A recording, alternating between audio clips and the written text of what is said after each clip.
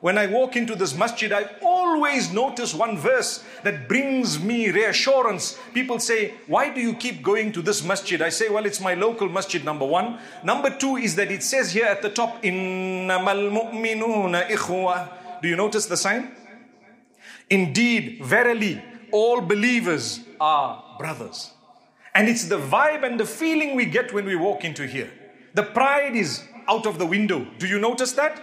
Everyone is together. No matter who you are, that's the feeling you should be having in the masjid.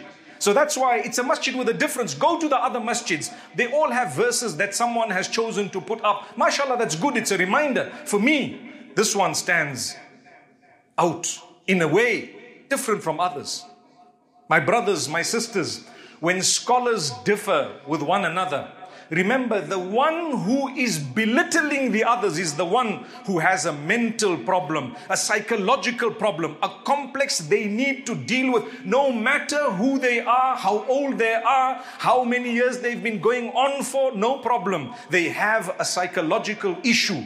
They are causing damage to the ummah, because the Prophet ﷺ has taught us you're not allowed to belittle another human, let alone a scholar of the deen who's working hard to serve Islam. Here in this masjid, you and I know, there are people sometimes who will come and try to nitpick, to say, you know what, your scholars know nothing. They've studied in this place. These guys are from this part of the world. Those guys are from there. They know nothing, etc. It's a problem we've been facing for a very long time. But look at our scholars. What are they doing? They are so busy doing the work, they don't even have time at times to even know what others are saying about them. They don't even know. Someone says, did you see what so-and-so said about you? The answer is, no, I haven't. I mean, we're busy doing the work. They are free sitting and talking about others. On the day of Qiyamah, where are those who did the work? They will all be one side. Where are those who sat aside and kept on talking about them? They will be on the other side. My beloved scholars, if you are belittling someone, here I am today telling you, stop it. It's enough.